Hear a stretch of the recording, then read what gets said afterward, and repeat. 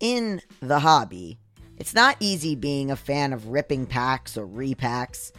We hype ourselves up thinking that we could pull, Hall of Famer. But with zero transparency on available cards and hit rates, it's all just a shot in the dark. Until now, introducing slab packs from arenaclub.com. The only repack that provides real value, a complete view of all possible cards, and clear hit rates for each one.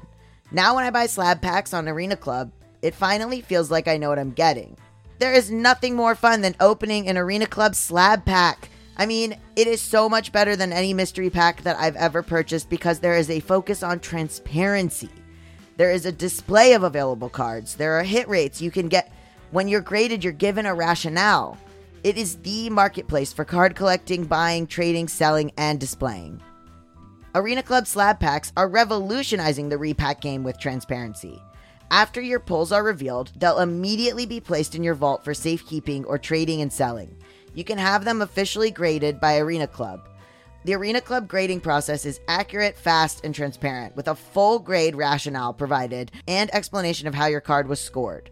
Whether you're buying, selling, trading, or displaying, Arena Club is the card collecting platform you have to check out. Right now, you can get 10% off your first purchase by going to arenaclub.com/badmoney. Wow, that's a crazy offer. 10% off a $400 slab pack, that's $40 right there. Anyways, that's arenaclub.com/badmoney for 10% off your first purchase. I love to track progress. As you guys know from listening to this show, I'm constantly tracking my progress. What have we done so far in 2024? And spring is in full bloom. Are your finances blooming too? With the Chime Secured Credit Builder Visa credit card, it's easy to start building credit with everyday purchases and regular on-time payments with no annual fees or interest.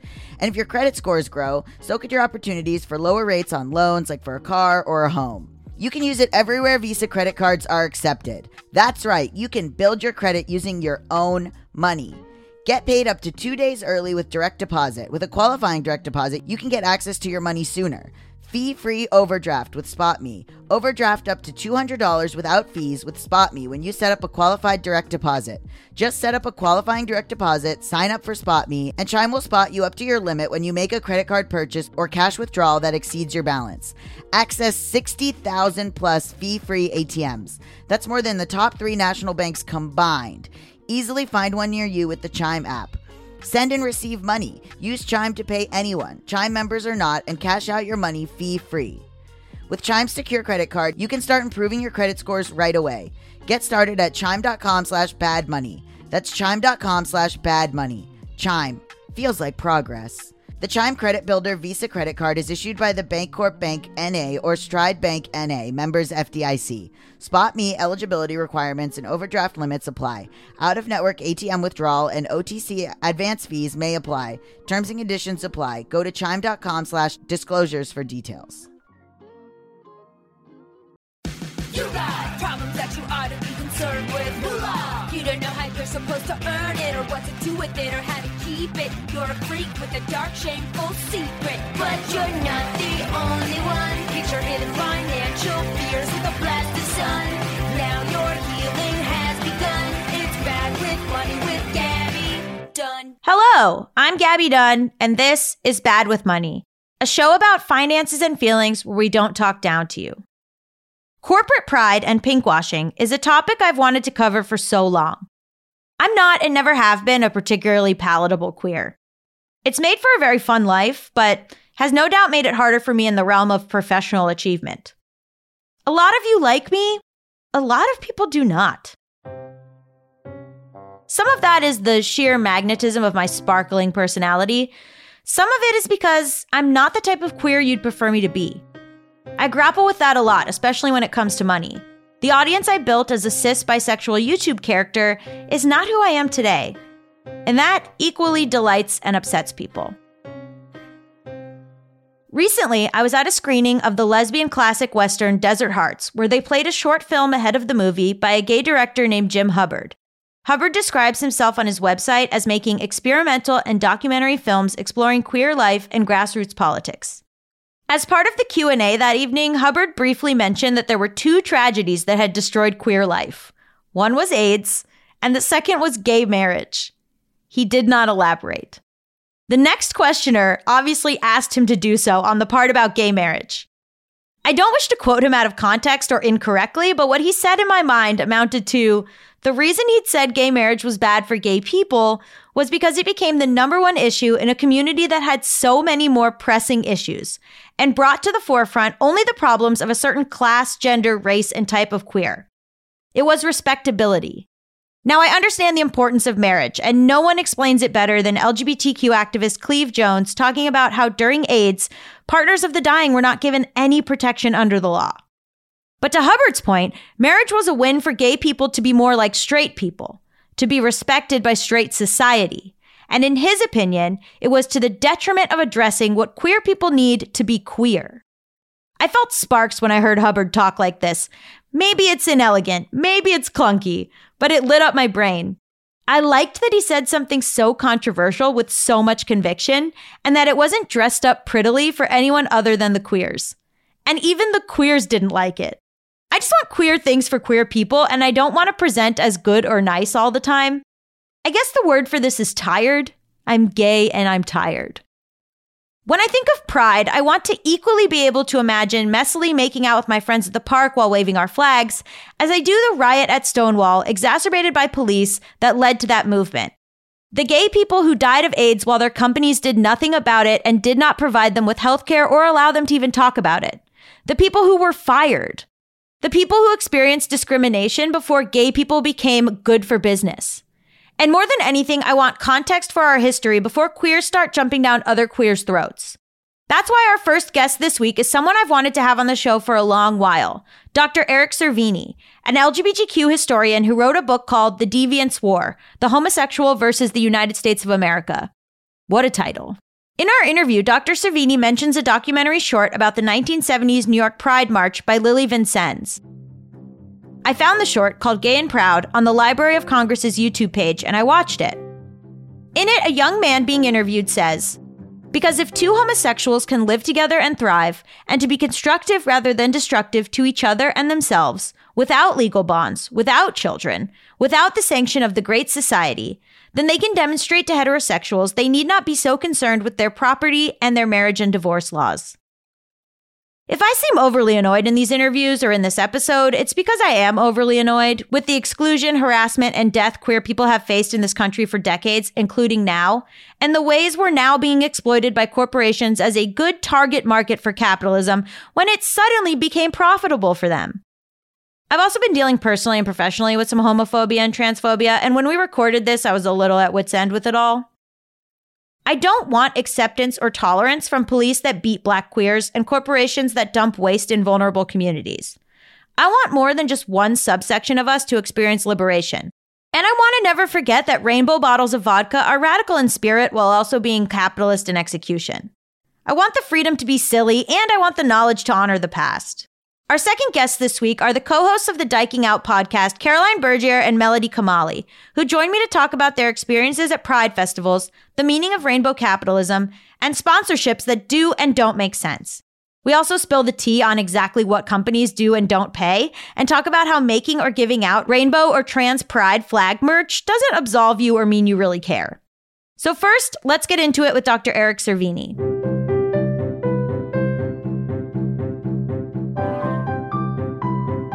My name is Dr. Eric Cervini. I'm a historian of LGBTQ plus politics with a focus on the 20th century. So this episode is about pinkwashing, which is something that I've wanted to talk about for so long. So what is pinkwashing? Pinkwashing is a relatively new phenomenon of the past few decades that involves corporations or other organizations, usually companies, that, long story short, they slap a rainbow on themselves around June, around Pride every year, and use that in order to sell goods, in order to make more of a profit.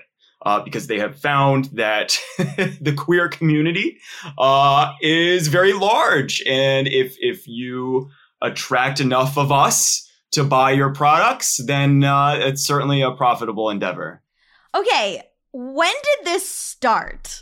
Because we were bad for business. Yeah, it's a good question. I mean, I think you can go all the way back to the very beginning of the organized, at the time it was called the homophile movement, before Stonewall. Folks who were fighting for gay rights, as we would call it now, were homophile activists. And they were the ones who kind of convinced, if you may have heard of like Jose Saria, the famous drag queen in San Francisco, who, of course, they were preoccupied with getting political rights. But at the same time, in order to have any sort of community, you need to have a place to actually go. And in the 20th century, and mid-20th century and before that, it was gay bars, right? Or queer bars of any kind, right? Often there were straight bars that we would just take over. And so really the first time you see pinkwashing happen is at these different bars, many of which started as straight. Then they realized, oh, we're not doing so well. We're kind of a dump. We're not attracting straight customers. But if we market ourselves towards queer folks, then they will come, and they will come because they have no other option. Right. We'll go to a dump because we might meet someone. Yeah, exactly. Right. There just weren't that many options. And so they could get away with it. And so you see it starting to happen with the mafia, especially. They realize, especially in the 60s, the Stonewall Inn was run by the mafia, right? Because a lot of them were. A lot were. And so I would argue that that's one of the first examples of pinkwashing were these bars. And then as we became more visible, we began exerting our economic power more directly. We started buying magazines like The Advocate, some of these other publications. They needed advertisers, right? So they started marketing themselves to other companies, whether it was barbers or what else, different fashion outlets saying, hey, we care about fashion. We care about getting our hair cut. And so they would start trying to sell themselves as a market. So in a way, we kind of started the process getting going just to fund ourselves. But then it grew into something quite different. And the problem is that these places don't actually care about gay people. And I don't think there is a better example than in the past few weeks, right? With the Don't Say Gay bill and some of this other legislation all across the country. And activists and employees at companies like Disney, which of course owns so much of, I'm in Los Angeles, so much of this town is run by Disney and its subsidiaries. But other huge corporations like AT&T, Comcast, these huge entities that every year show up at New York Pride and other Pride marches across the country. And then the next week or the next day, throughout the whole year, they're donating to these sponsors and co-sponsors of legislation that's quite literally attempting to kill us. So yeah, it was a hard day for the Disney gays. It's been a hard few weeks. Yes, it's been very interesting to watch. Watching old episodes of like the L Word or I don't know, Drag Race or anything, they were sponsored by these like gay startup, gay companies, whatever. And then those are companies that don't exist anymore. Those have died out. But meanwhile, like Southwest Airlines or whatever is like our rainbow plane. So like, why does this happen? Yeah, well, it's kind of the Walmartification of our entire economy, right? Or the Amazonification of, very similar. I'm an author, right? And so I'm obsessed with independent bookshops. They're disappearing. And they're disappearing. I wish someone would do the math. I haven't done the math yet. I wouldn't be surprised if they're disappearing at a similar rate as the disappearance of queer bars. You're seeing, this economic process carrying out where you have this huge consolidation of business and sales into one space online. And that's just going to always be more profitable than, a mom and pop shop, whether it's a bookstore or whether it's a gay bar. And similarly, at the same time, we're getting acceptance, quote unquote. It's so heartbreaking to see, how few bars there are, how few queer spaces in general, especially queer spaces that don't involve drinking, especially lesbian bars. None in LA. There's a few like nights. There are more gay bars in the city of San Francisco than there are lesbian bars in the entire country. Well, shout out to the Cubby Hole in New York, which is, I think, the size of a matchbox. Yes. But I just feel sad that I feel like we don't support our own enough. Right. And, it's hard to differentiate. We're getting to a tipping point. I think people now, when they see, a vodka bottle with a rainbow on it, we're going to roll our eyes. We know what's happening now. Whereas at first it was really exciting, right? Like, oh my God, Absolute sponsoring RuPaul's Drag Race back in the early 2000s. Wow. Yeah. Wow. But now, because it's been so accepted, it's kind of like, all right, well, what are you doing to walk the talk now? All these politicians and all these state legislatures are coming after us. Right. There's real threats. What's the most egregious thing that you've seen be turned pride? I love Chipotle, and it gets me every time to see a giant rainbow burrito, because there must be, and at the end of the day, it's the queer employees who are designing these, I hope, or at least they're the ones who are kind of spearheading the effort. So it's complicated, right? Because for these employees, it's a big deal that their company is supporting them, but it begs the question of how hollow is that support? How do we feel about cops at Pride? Well, they're banned. They're out. And I think, I encourage anyone who wonders what Pride should be to look at this incredible documentary. It's on YouTube. It's 12 minutes long. By this woman named Lily Vincennes. She was the first lesbian to ever march in front of the White House for queer liberation, for at the time it was homophile rights. And she brought a video camera to the very first Pride March in 1970, and the only known footage of it.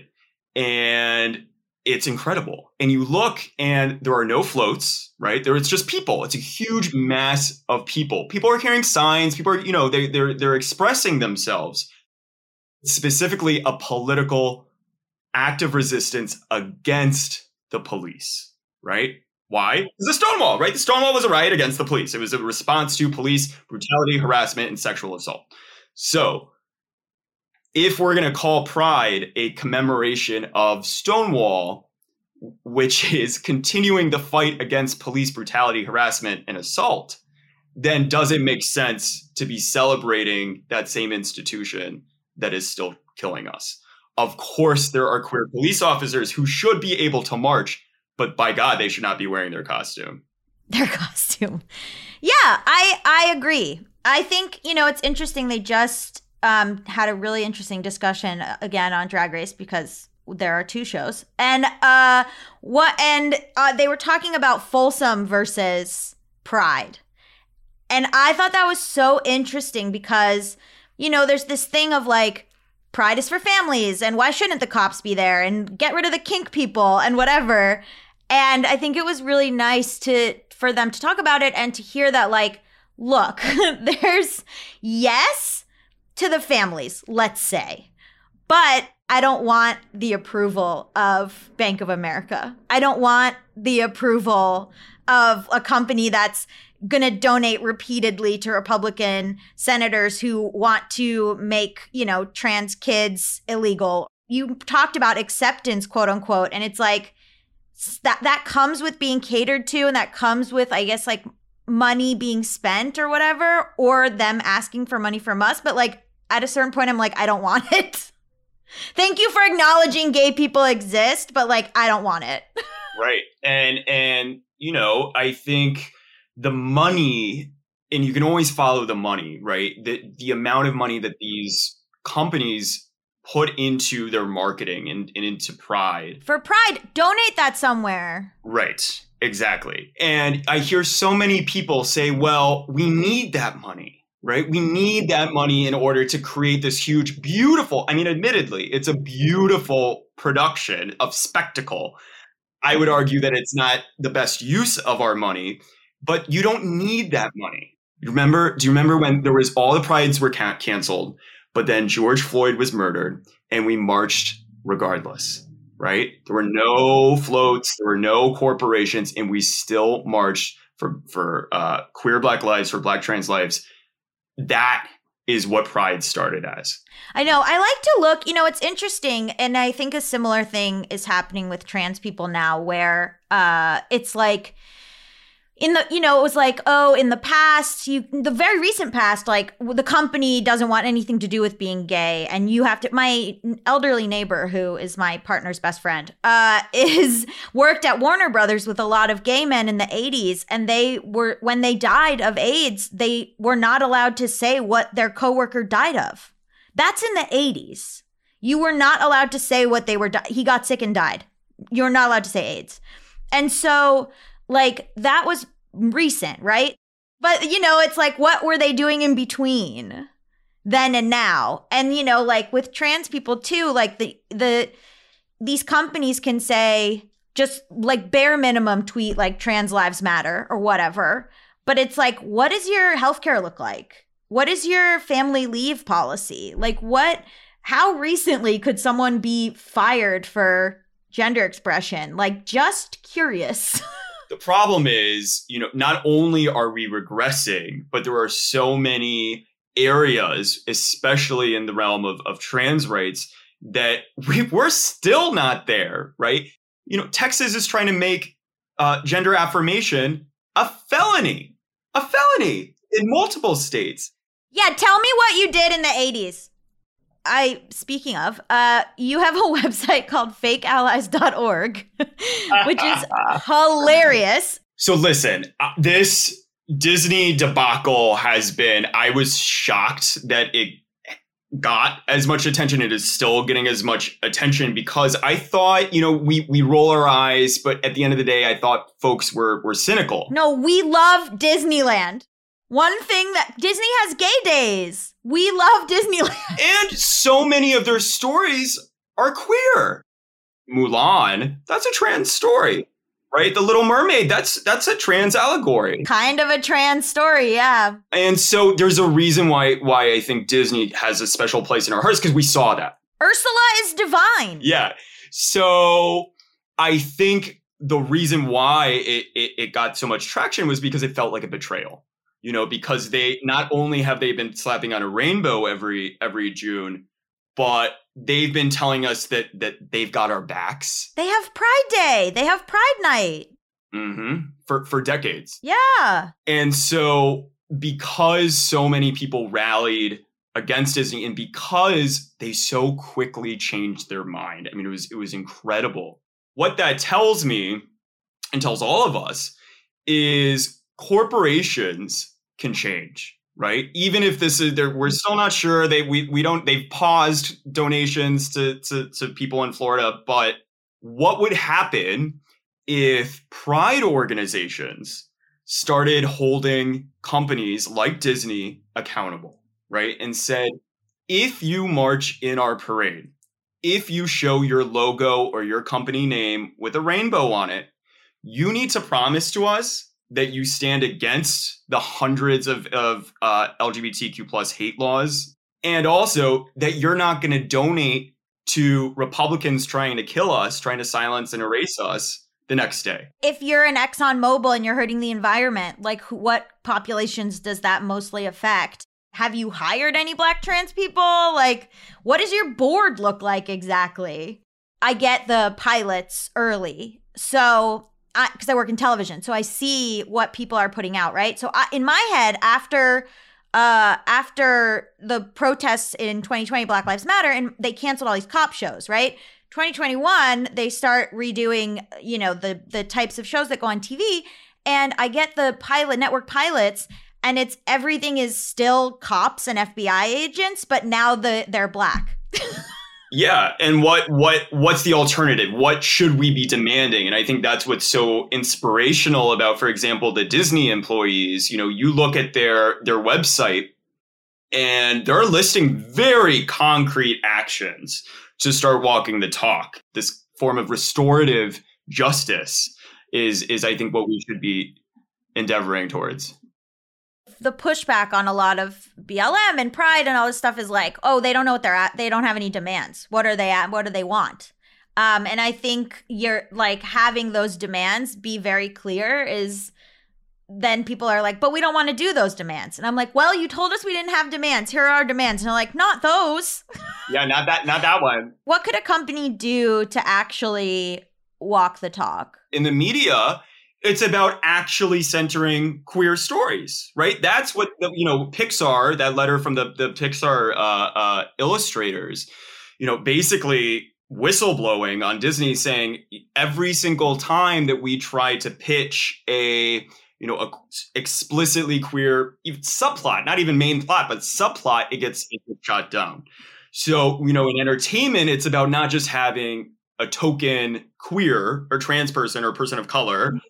It's about, okay, let's build a show around this character and hire a writer's room full of a diversity of queer and trans experience, right? That's what it looks like in entertainment. Elsewhere in corporate America, my God, I don't know. But I'm guessing like what you said about actually having practices and recruitment efforts to fill up not just the lower levels, because you look at, these, venture capital firms, you have to scroll all the way down, right, to see that diverse. So how do we actually make this not just a token effort? And I think it's something that experts within each of those fields has to fight for.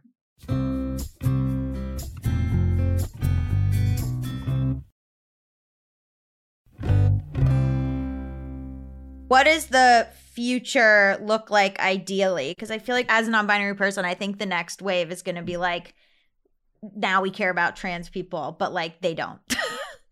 Like the military just is going to have like a plane being like, this is our trans plane or whatever. Like, are we just going to have to like stomach that as the next step until we get somewhere else? Exactly. And, I think it's about elevating groups that are already doing the work, that are already marching and providing a template for how do we rebuild or reform in a more, queer liberatory way.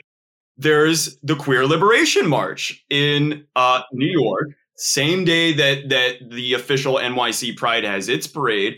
The Queer Liberation March, formerly the Reclaim Pride March or Coalition, they march in the morning, right? So the main Pride Parade marches like in the afternoon. They march in the morning. They go in the same direction that Pride used to be going, which is north up towards Central Park. And it's exactly what we've been talking about. They have very concrete demands, racial, social justice for the entire queer and trans community, very specific planks. And it's beautiful. There's no companies, there's no cops, and it's really, really fun. And that's what, so many of the people who marched in that first parade, who are now in their 80s and 90s, they march with that parade. Randy Wicker, who organized the very first gay rights march in the world, marches with that parade. And I think that tells you everything. I think it would behoove, and me as well, I could even do more. It would behoove queer people to learn about history and to put context to things and to know more than just, what queer stuff is going on now, what heroes there are now, but the people of the past, how recently things were not what they are. Even, I would say, you know what? Straight people should actually be doing this work. If you guys want to like come and say, gay people have all the power, they get mad on social media and everything changes. Come talk to my neighbor, Dita, about how she has no friends because every single one of her friends is dead. And she was not allowed to talk about it at work. So don't like come to me with, you know what I mean? Like I'm working on a project right now. I'm fired up because I'm working on a project right now about the woman who created the first lesbian bar. She got deported and died in the Holocaust for being a lesbian. Whoa. So do not come and fucking talk to me, anyone. Straight up leave me alone. What's her name? I don't even know if I know this story. Oh, her name's Eve Adams. And like that was not, you know what I mean? So like it seems like it was long ago, but like these people are alive. Yeah. Have you ever talked to Lillian Faderman? For anyone listening, she's the grandmother of lesbian history. Lives with her amazing wife, Phyllis. She's, I think, also close to 90. But she was out and proud as a lesbian in the 1950s in Los Angeles and has incredible stories about the dozens of lesbian bars that existed in the 50s and 60s. Yeah, Mob Queens is a great podcast that was about how the mob ran drag bars. It's just like learn history, and if you're queer, learn history, and if you're straight, learn history before you come talk to me. In fact, no one talk to me. Everyone leave me alone. Thank you so much for being on the show. Where can people find you and more about you? Sure, it's just my name on Instagram or TikTok, Eric Servini with a C. And sometimes I do little fun facts of queer history and push your book. Oh yeah, in a book. It's called The Deviants War, the homosexual versus the United States of America, about 50s and 60s early queer activism. Thank you so much. Thank you for having me. Our second guests this week are comedians and the co-hosts of the Dyking Out podcast, Carolyn Berger and Melody Kamali. Here's them. I'm Carolyn Bergier. I'm the co-host and creator of the Dyking Out podcast, and I'm also a comedian. I'm Melody Kamali. I'm the co-host of Dyking Out with Carolyn, and I am also a comedian in New York. Very cool. So can you explain, just for my listeners, like what the Dyking Out podcast is? I mean, I think it's pretty much what it sounds like. We're just couple of queers dyking out. Now, we have a different guest that we invite every week to, quote unquote, dyke out with us about a topic that they want to talk about. So we just try to get as many different like voices and perspectives in the community as we can. And the topics are just a way to cover different areas that maybe people don't get a chance to hear about through a queer lens. So it's everything from like ex-girlfriends to trans issues to birding and tea. And plants. Anything can be dyked out about. For each of you, what is the first Pride event that you ever went to? For me, it was in Atlanta, Georgia. I had moved there after college, and that was my first Pride, even though I'd been out for 4 years, but I never went to one in my hometown or where I went to school in Boston. And it was like a big Pride celebration in Atlanta. Atlanta is a lot gayer than I knew it was going to be before I moved there. What was it? Was it just like a parade and like a big sort of like, can you describe it for people that maybe have never been? Yeah, so it was a parade, but then also they have, I think it's like a couple days where they have in the park all these tents and booths set up with products and of course like the parties at all the various gay bars going on. And the park scene though was so awesome. I mean, I'm going to say I love the corporations and what they were doing at this Pride because they were giving out free stuff. And then in New York, there was no free stuff? No, in New York, you have to like give your social security number to get like a drop of lube. It's like, I don't know why. So like, I think I saw there was like free ice cream the one time that I came across it, and the line was like 300 people trying to get like the one free thing that was actually like a win, you know? Okay, Melody, what about you? Yeah, I mean, I'm not as much of a rainbow capitalist as my co-host Carolyn. Shameless. I'm shameless. Okay, every bead I wore was ethically sourced. No, I'm just kidding. I went to Pride for the first time, a parade, in Chicago. I lived in Boys Town in Chicago when I first moved there for school. But I'd already lived in this apartment in Boys Town, like right at the beginning of like the gates to gay town, like Belmont and Halstead. So I wasn't out yet my first summer there. So I was like holed up in my apartment, like feeling the vibration of the stage, like taunting me from outside. But then eventually started coming out. In 2011, I went to the parade. I had no choice but to attend. I would get barricaded into my apartment building and courtyard. Like I had to attend. It was like symbolic almost.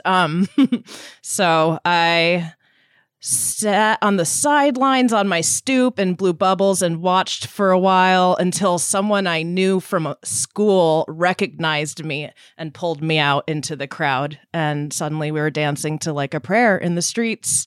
What was your experience of corporations there? Barely remember them. Like not like Atlanta. No, I just remember a lot of drag queens. I remember, a lot of beads. I don't really remember any of the floats. They could have been there, but like I said, I'm not that capitalistic. When you think about it now, like how different do the beginnings of Pride as a riot feel from your experiences at Pride or festivals or parades today? I can't help but think about it when I'm, watching people at Pride now. I kind of wonder how it would be perceived back then. There are a lot of problems. I know we're going to get into it, but also I feel like that the community kind of like adapts to the needs at the time. So if we're not waiting for Chase Bank to create the space for us to let our voice be heard, we still have the Dyke March, and like the Dyke March is now probably like the only Pride event that I do because that feels the most in line with like what the point of Pride is. There's been a pivot back to rioting. Like there were like legitimate riots over the last couple Pride marches, or Queer Liberation March as it's been rebranded in New York at least. So maybe through social media, people are more aware of the history or are realizing, who actually was responsible, like sort of the Marsha P. Johnson Institute getting her name out, the Sylvia Rivera of it all. Like people are sort of learning the origins maybe more thoroughly because they're able to see it on Instagram or Twitter. I don't know. Right. And also at New York Pride, there always are groups that are trying to remind everybody about the roots. And there are always people that are protesting the cops being there, even before BLM. And I know there's that group that always gets like arrested, and they link arms or whatever, and then they have to stop the whole parade every year is my understanding, and clear them away. And then you see like a lot of the spectators who are either maybe there as allies or aren't as familiar with the history. They're getting all frustrated and stuff. And you're like, no, like this is very necessary. Feeling free, feeling like you can make out with your friend, feeling like, this is where, for a lot of people, this is like where I can hold my partner's hand for the first time. Like, I think that's like a really important part of it. Now, the rainbow washing and the pinkwashing. So do you have any like companies that have tried to sponsor you, or like weird sponsorships that you feel incongruous about? Like truly, like Lyft, I'll say who it is. Lyft sponsored me for Pride and then didn't pay me for a full year. Like I had to like be on their asses about it. I had to be on them about it. Wow. As a podcast, we've been lucky in that one of our sponsors of our live events is Maker's Mark, and they make a point of not only sponsoring us year round and being very adamant of like they don't just want to show up during Pride, but the people that we work with are queer. So it feels like they get us, they get what we're trying to do, and definitely feeling very supported by that. Or like Jägermeister has sponsored some things through partnership with the Lesbian Bar Project. So they're doing that important work as well. So it feels good to have the money come from brands like that. But Mel, do you remember? Yeah, we were on a call with a CBD company that wanted to sponsor us that positioned themselves as a gay CBD company. And it was the CEO was a boomer white guy who just had a lot of straight, obviously, a lot of excess money from his days as like a bigwig ad exec or something, right? And he had a gay son, and I don't know, in an attempt to understand his or gay nephew, was it better? He had got to talking to his gay nephew and realized there might be a market for CBD products for gay people, but quickly learned that quote unquote gay men are too hedonistic to pander to. So he wanted to pivot and have the lesbian podcast push his product because lesbians stay in more and are gentle and aren't doing drugs and living a, again, hedonistic lifestyle. Oh my God.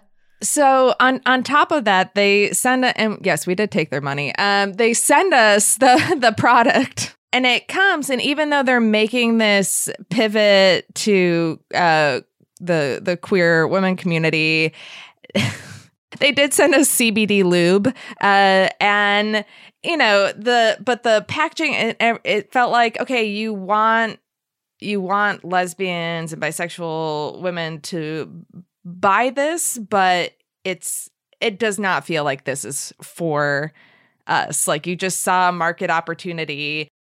They were referred to us by a past guest of the podcast who was working for them. So I guess they did have a queer woman helping out with one who was just trying to do good at a day job. Right. I was like, oh yeah, you can try. I think that there's this thing too of, these companies, Bank of America being like, corporate pride, here's our Bank of America float.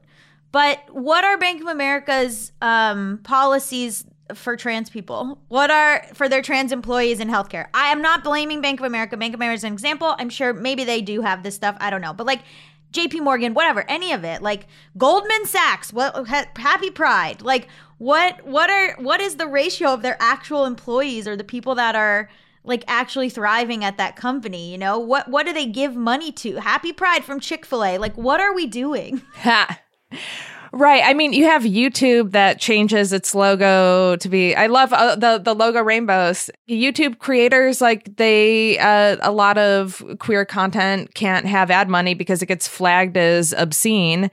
And then a lot of these creators aren't getting money for what they do, which is like, and it's a problem. I mean, I'm not a YouTuber, so I don't know if it's been fixed by now, but I remember hearing from a lot of people who had like millions of views on their videos and weren't seeing a cent because it was flagged. Oh yeah. I've made queer content on YouTube for a long time, and that was, it was, a lot of it was demonetized. And then they had the goddamn audacity to send me an email, ask if I wanted to participate in a pride thing, and I wrote back furious. I love a good burning a bridge via email. And even companies that try to do things outside of Pride can hit the mark so wrong. So some comedian friends of mine, they were asked to do comedy for a company for Lesbian Visibility Day, and they weren't going to get paid. They were asked to just like donate their time, this, married couple who does comedy, and they went to the website of this company, and it's like one of like the sixth largest consulting company in the world or something. Like, they're just like bleeding money. Like, yeah, I got asked to produce, host, and book a virtual stand-up show summer of 2020 for a tech company in San Francisco, pro bono. And so when you were like, I make the most money in June, I'm like, I get asked for pro bono work all June. I don't know. They take a long time to get you the money, or they ask you for free, or you try to get like one sponsorship. But it's also this interesting thing where they'll be like, okay, we want to sponsor you. So can you just like tell us the whole intense, vulnerable story of you coming to realize you were trans, not binary? We'll throw it up on our website and I don't want to say a bad thing about it because they did give me money, but it's like, it was so funny. My like big coming out as trans non-binary like profile of me was like sponsored by Mercedes-Benz. My grandmother drove a Mercedes her entire life, you know, so like good for her and everything. That was like her big splurge that she really loved. And so I have, I guess, fond memories of it. But it's like a little bit, it feels a little dystopian. Right. So I'm like posting on my Instagram like this beautiful artwork that this queer artist made, which they did, that's a credit to them, being like, this is my whole story, like, enjoy. And then at the bottom, I have to be like, Mercedes-Benz believes in freedom. Amazing. Hashtag ad. Yeah. Hashtag ad.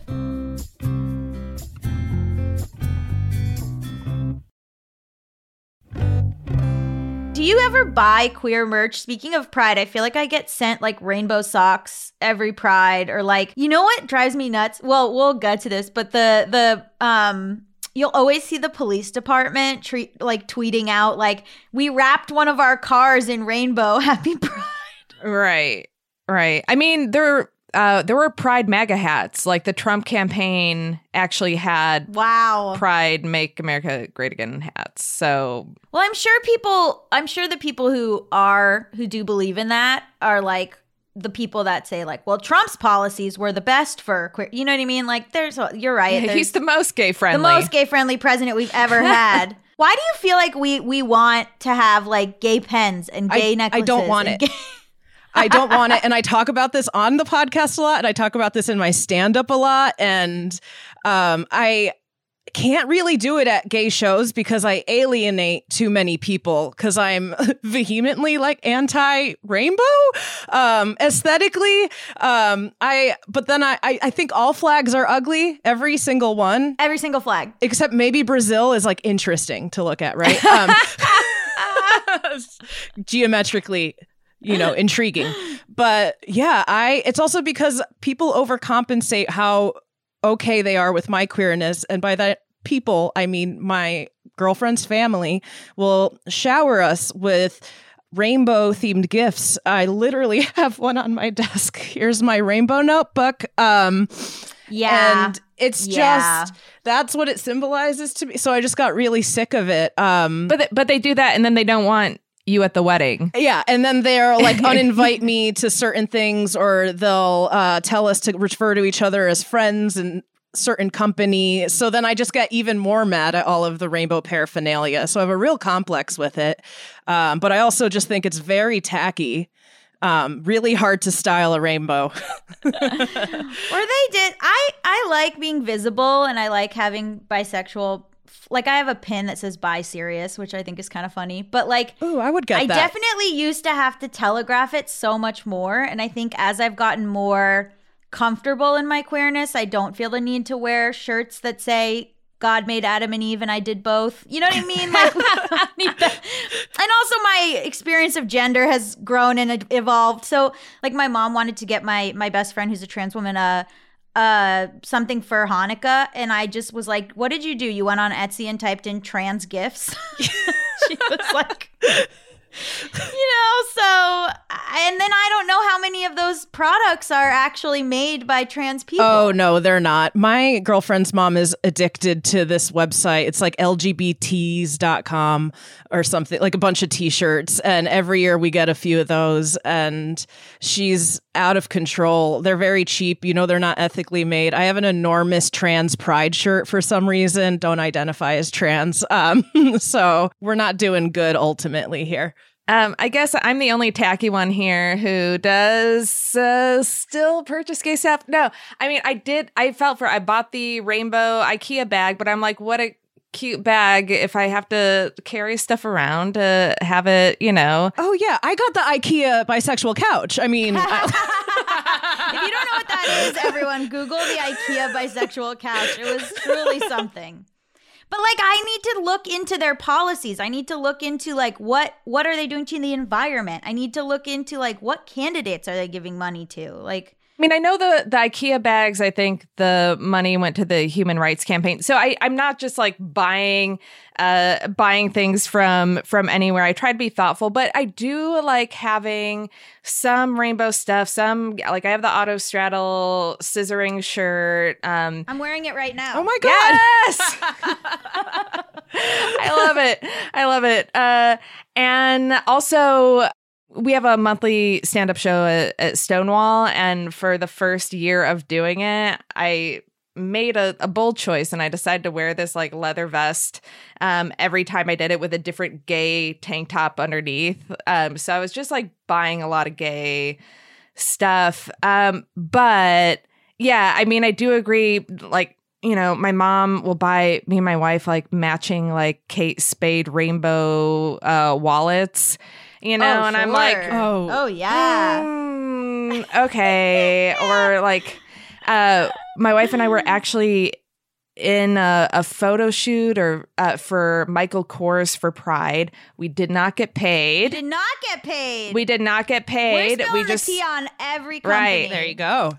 We just got shirts that it's like the Michael Kors logo and it's rainbow, and they were like selling these shirts for like, I don't know, like $75. It's just like a white t-shirt. And I'm like, why? But I know it, like he's gay, right? Sure. So and like the money went to something gay, but I'm like, why aren't we getting paid for this? Like what, you know? I already feel guilt about, I've been talking about this too much lately, I think, my anti-rainbow deal. And I just want to clarify that, like, when I'm talking about that stuff, I'm talking about these like cheap t-shirts that say like, I'm the rainbow sheep of the family, like from family members. This is a PSA. Please think twice before purchasing gay merch for your family member, because it just shows that the only thing you know about me is that I'm gay. Yes. And also, make sure there are companies that are gay that are ethically sourced. Okay, have you seen any, like, we were talking about this, but have you seen any, like, weird Pride Instagrams or tweets, like the CIA tweeting Happy Pride?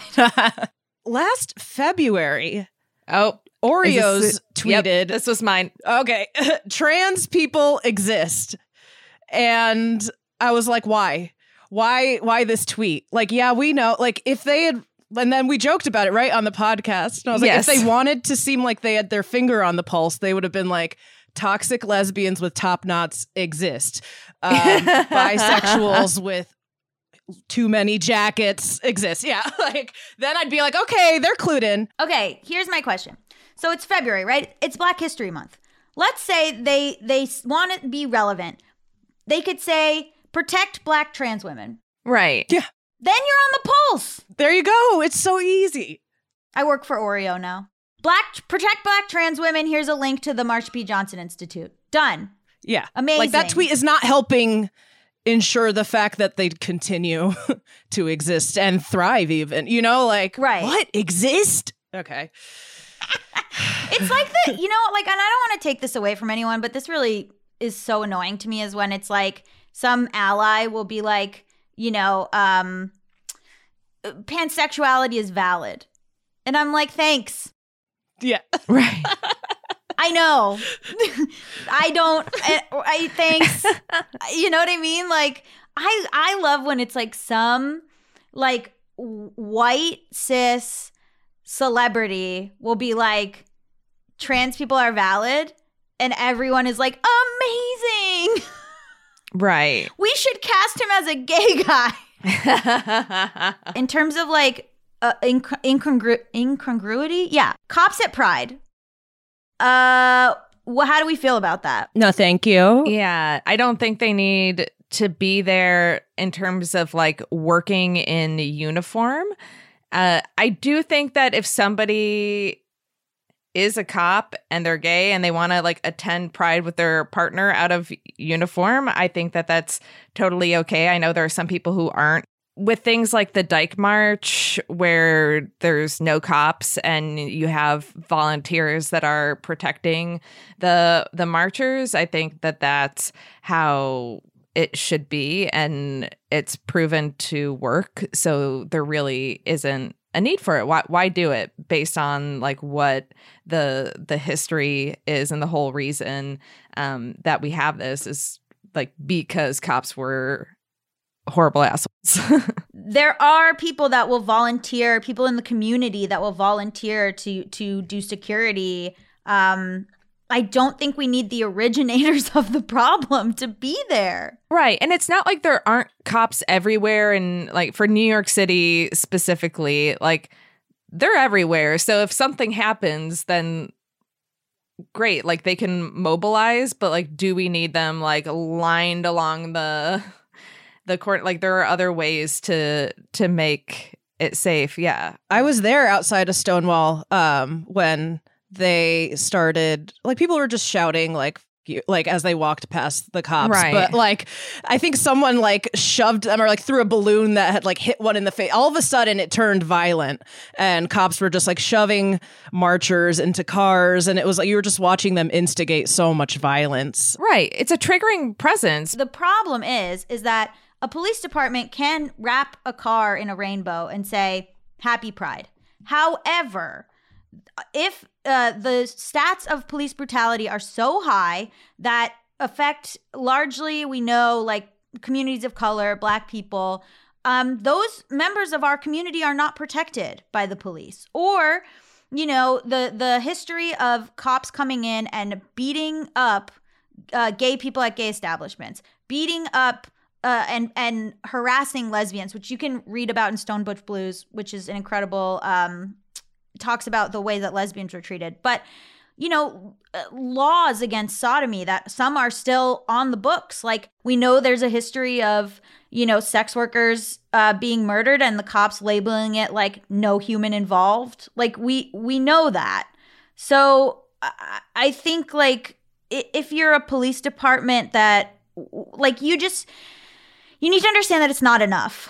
What do they donate? Like it costs $50,000 to $60,000 to have a float in the parade, and they always have a presence at the New York Pride. At least just take that money even and donate it. Right. What could a company actually do to show that they care about LGBTQ people? In your mind, like what would be the ideal situation? Make concerted hiring efforts and initiatives in making sure there's a diverse staff to begin with. But then how do you actually, you can't like ask someone's orientation when you're hiring. No, yeah.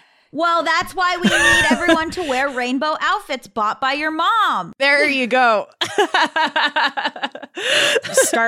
Start from the inside. So before before Citibank like changes out all the light bulbs for Pride and buys a float, like look at what your company is doing in terms of making people feel safe. I think one of the biggest things is healthcare.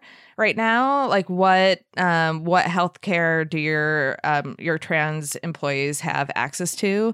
What are your policies for queer couples who are trying to have kids? Do you assist with IVF, adoption, all that? Like being mindful of those kind of things, and just really having policies within the company that make people feel safe, especially with a focus for trans people, because I think that's where, you know, so much of the work has to be done in terms of people being like discriminated against and whatnot. You know, do you have single stall bathrooms for people to feel comfortable in? I've seen, you know, I went to a hotel and the hotel had they're on their names. It was like, you know, at the front desk, like Jackie, and then it would have like she, her, you know, and I was like, that's a hotel in Nashville that had that. And I was like, yeah, all right.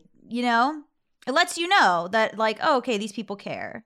It is just a lot of little things. I mean, not that they could have people doing that and then behind the scenes, you know, not have gender neutral bath. Like, you know, like who knows what's performative. But if you do like an audit from the inside and involve queer people to look at all the different areas and be like, where's the room for improvement? What could we be doing? And that's like the first step, and then start looking at like, what's your social media present? Like, are you standing up? Do you have a voice when things are happening and people could use the support? Where is your money going to? Making sure that you're not supporting, anti-gay, anti-trans politicians, all of that good stuff. Yeah.